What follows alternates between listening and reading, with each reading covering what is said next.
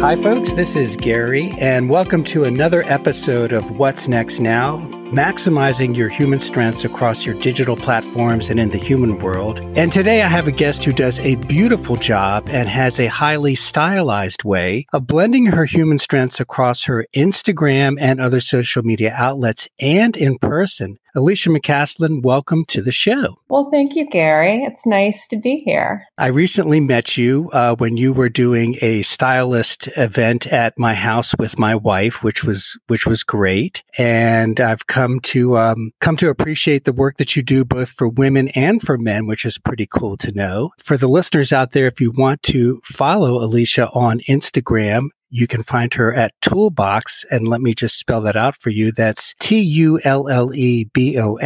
And if you're curious, why is it Tullebox versus Toolbox, then I ask you to Google the word Tulle, tool, and you'll gain some additional insight into Alicia's business.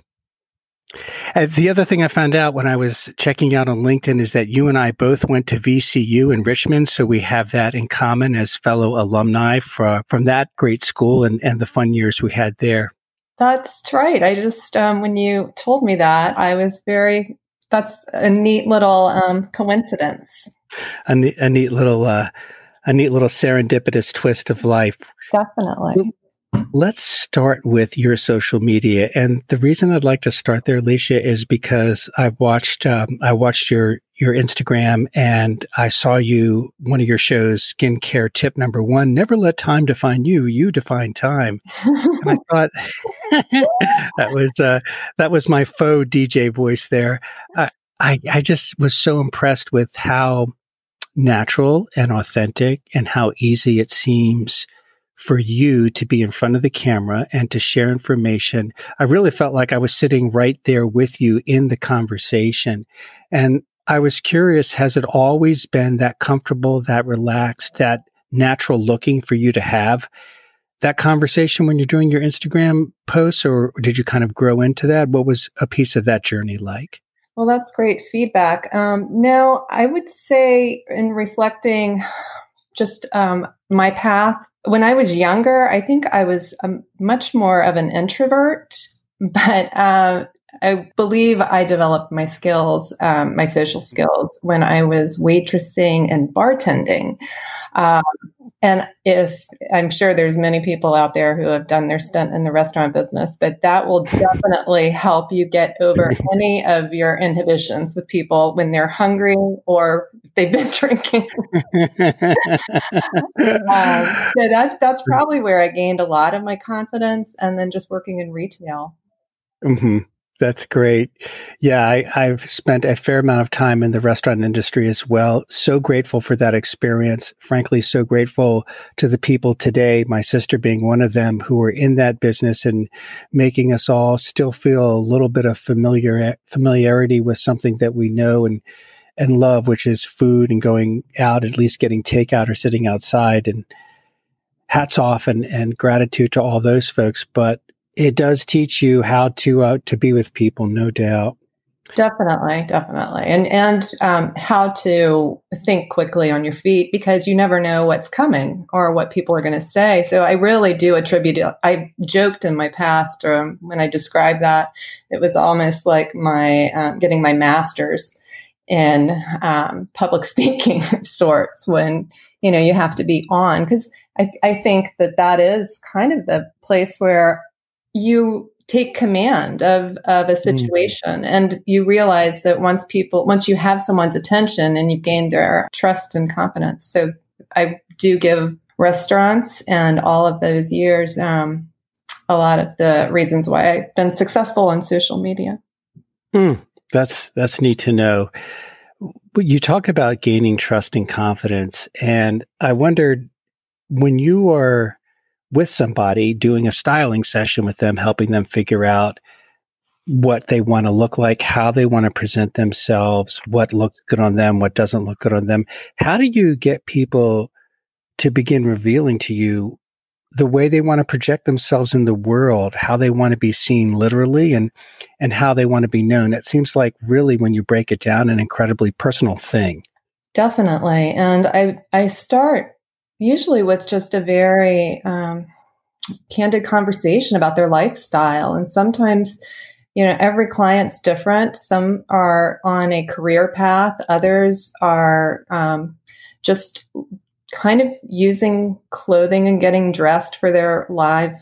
They adapt to what their situations are, and they have problems. And in a era where everyone is outsourcing, I think the field of styling has become something where people are truly letting others guide them in a arena where it can be a little overwhelming at times.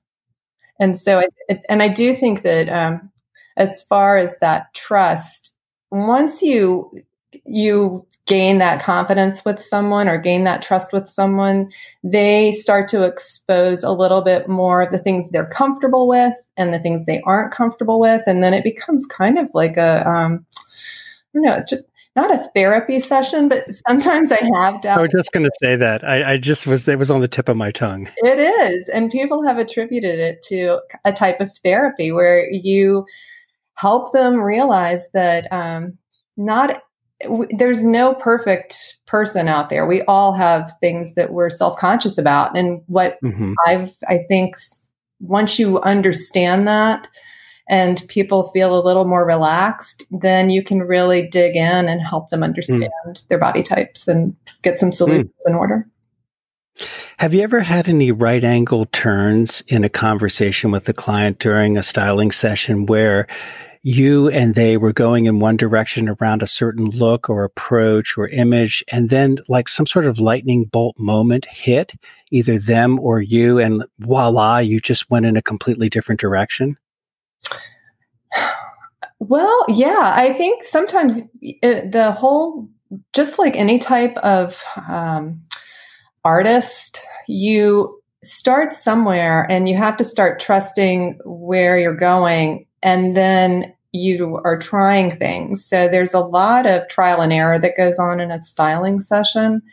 And what the client may think is going to work for them, when they trust you, you can say, how about we try something completely different just for kick. And I always say just for kicks and giggles. I just said, while we're here, just try that on, because their ideas and your ideas are very, not always different, but can be different. And sometimes I can envision a solution that maybe they don't think they could handle, but I kind of can get that into play through, that type of right turn. Right. What is your superpower skill that you use to take them on that journey? I've always thought my superpower skill is I just have this artist eye. All of my career has been ever since, VCU.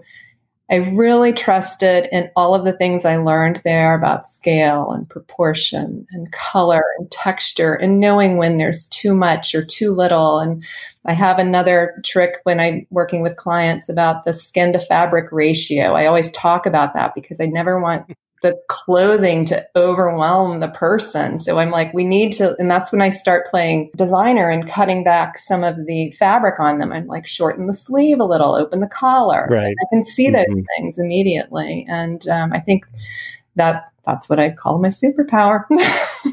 I love that. Do you find that people reveal in the casual conversation, which invariably occurs, through this process, this hour, 2 hours, 3 hours, whatever it is of the styling time, that people actually start to talk to you about career aspirations or where they're trying to go in their life or some of their goals? Does that enter into things?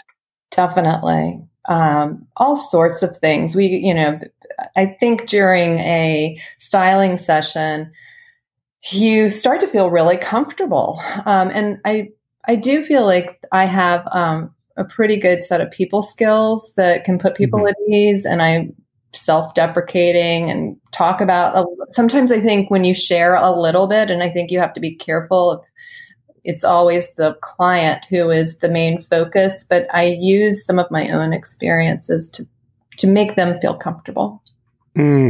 That's delightful. That's such a important way of building trust, is to to let other people into where you've been in an experience similar to their own. Exactly. When we were talking and I learned more about your background, it's so interesting to me that from a career perspective, your own career, you've been in technology, you've been in web development, you've been in sales, you've dealt with the public, and you still do deal with the public. What are did you have an intentional connection between these career path stops, or was there just they just kind of happened, as life sometimes does?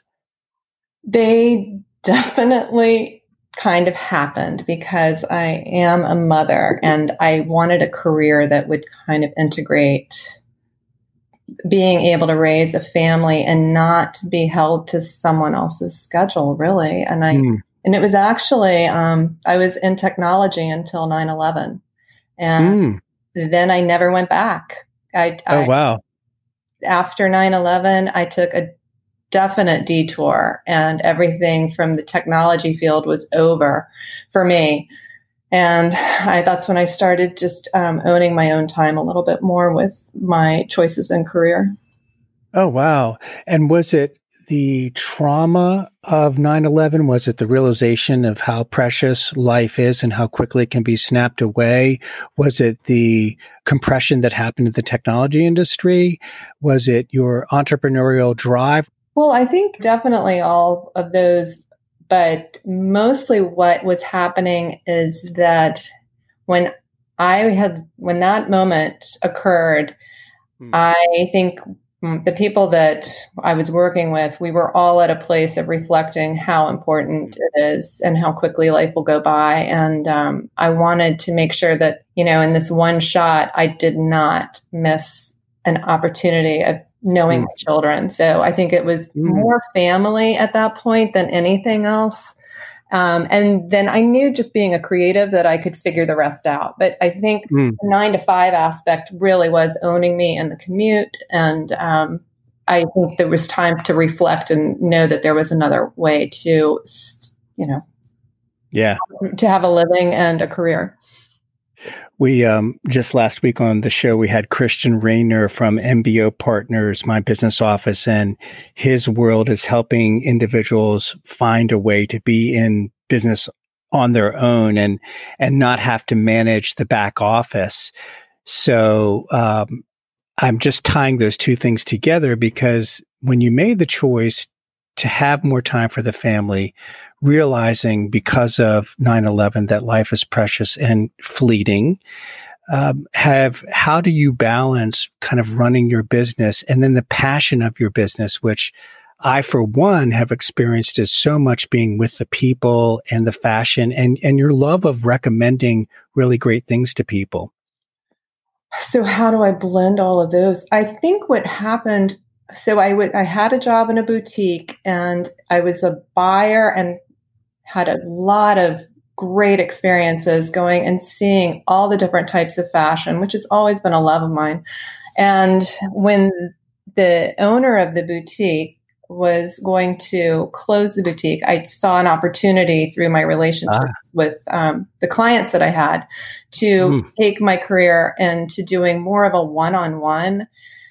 And I loved the idea. And that's when I named my business Toolbox, I didn't want limitations. And even having a boutique sometimes can limit you if that's all you have to sell. So the idea of styling, I could look and be anywhere to find those solutions. And that was so freeing. And for an artist, I think that's very important. So I value that. And I think I can come up with better solutions for my clients when I have that type of freedom. So there lies the passion and how I can integrate it. Does that make sense? Oh, it makes perfect sense. And I've heard you say 2 or 3 times in our short time here together today that it is the openness of what you can bring into a client styling session or products or solutions, and the artist in you that is really fed by what you're doing. it's just so interesting to hear all the steps that you've had kind of leading you to this point, including an event nobody could have forecasted, September 11th, just like nobody could have forecasted COVID right now. Right. Yeah, right? God willing, we won't have to forecast one of these again. So how has COVID changed your business, if at all? Well, interestingly enough, I also work 2 days a week at a local boutique in Old Town, and it's called The Hive.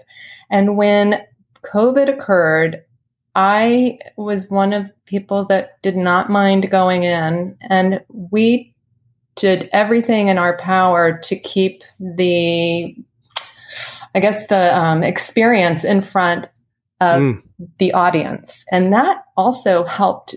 At first, it was strange, I have to admit, because I thought there was so many more important things going on that it felt a little awkward to be talking about fashion and clothing and sales in front of, what we were all experiencing.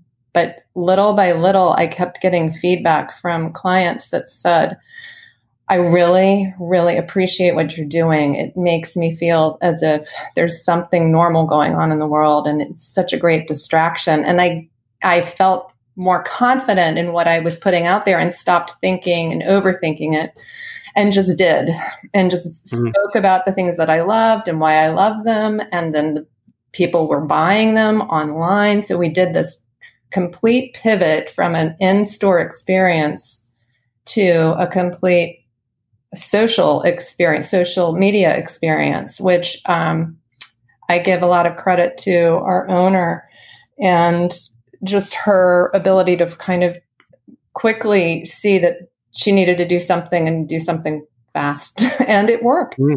And the audience was very receptive. I would say incredibly receptive. And they were, lots of conversations were happening through the direct messaging. And it was kind of a moment where you realize, oh my gosh, retail is going to change. Well, and yeah, there's a lot out there on that topic. And you are one of the provocateurs who's changing retail. I mean, it's happening, and you're in that stream right now, which is cool. I've gotten to know you through your Instagram, and my wife is a huge fan, and I really feel like I know you, which is just so cool. Were it not for her having you for a styling session, I wouldn't actually have known you in the human world. But because I do, I can see how you bring the strengths that you've talked about on our call today into both your Instagram and the human world. So I know that my wife and many others like her, and probably lots of the listeners today, are appreciative of the courage of how the owner pivoted and you jumped right on in there with her. Yeah, it was, it's, I think when you have those connections in business, you're just willing to do what it takes. And you know that the alternative, there really isn't an alternative at that moment, because you're just like, okay, we're just going to do this. And here we go. And it's exciting at the same time, because you start to just realize what people ultimately want is a connection. Yep. Golly day. I'd like to just pause right there and let that hang in the air for quite a while. What people ultimately want is a connection. That is what I live and breathe. So I'm 1,000% with you. And we get a piece of that connection over social connection, but the heart of that connection is human born. I have to ask you, as we're coming up here to the close of the show today, Alicia, what's next now for you? Oh, what's next now? Oh, I think this year I've decided, so I always think of the fall as the beginning of a new year, because in fashion it kind of feels that way. I really am going to dabble in trying to create more of an online community, just through offering maybe a class or two and see how that goes. Like I feel like sometimes I have, what's great about owning your own business is when you have an idea, you can implement it and you don't have to run it across anybody. Right. No committees or boards or boss. Right. You just do it. Right? Exactly. So I really want to try and see if I can either get small groups together that we can workshop. Because I think under the circumstances of realizing that, what we're discussing is the connections, that there could be some success in that. And I like the idea of having more than one person, because if you get the right group of people together, everybody starts to feel like their problems aren't just their problems, but there's other women that have the same, things that they're looking at. And then we can come to solutions together, and then it feels even better. Love that idea. I'm sensing that's going to be a hit. Well, I hope so. I'm sending you those vibes. I'm sending out those vibes to you. And I think a lot of people who've already appreciated what you bring to them during this time, and even when we're all more mobile, will continue to appreciate it. I think they'll also probably like the community that you'll build around fashion and other things that will come up. So good for you. I've loved having you on the show, Alicia. Thank you so much for joining. Other than following you on Instagram at Tulle, Tulle box, is there any place else you want to direct people to? I write once a month for Alexandria Stylebook, and that is a great resource for everything in Alexandria. So you can check out some articles there as well. Cool. Well, there you go, folks. Check out Alicia in either of those two places. Alicia, thanks so much for being on What's Next Now. It's great speaking with you, and catch up with you soon.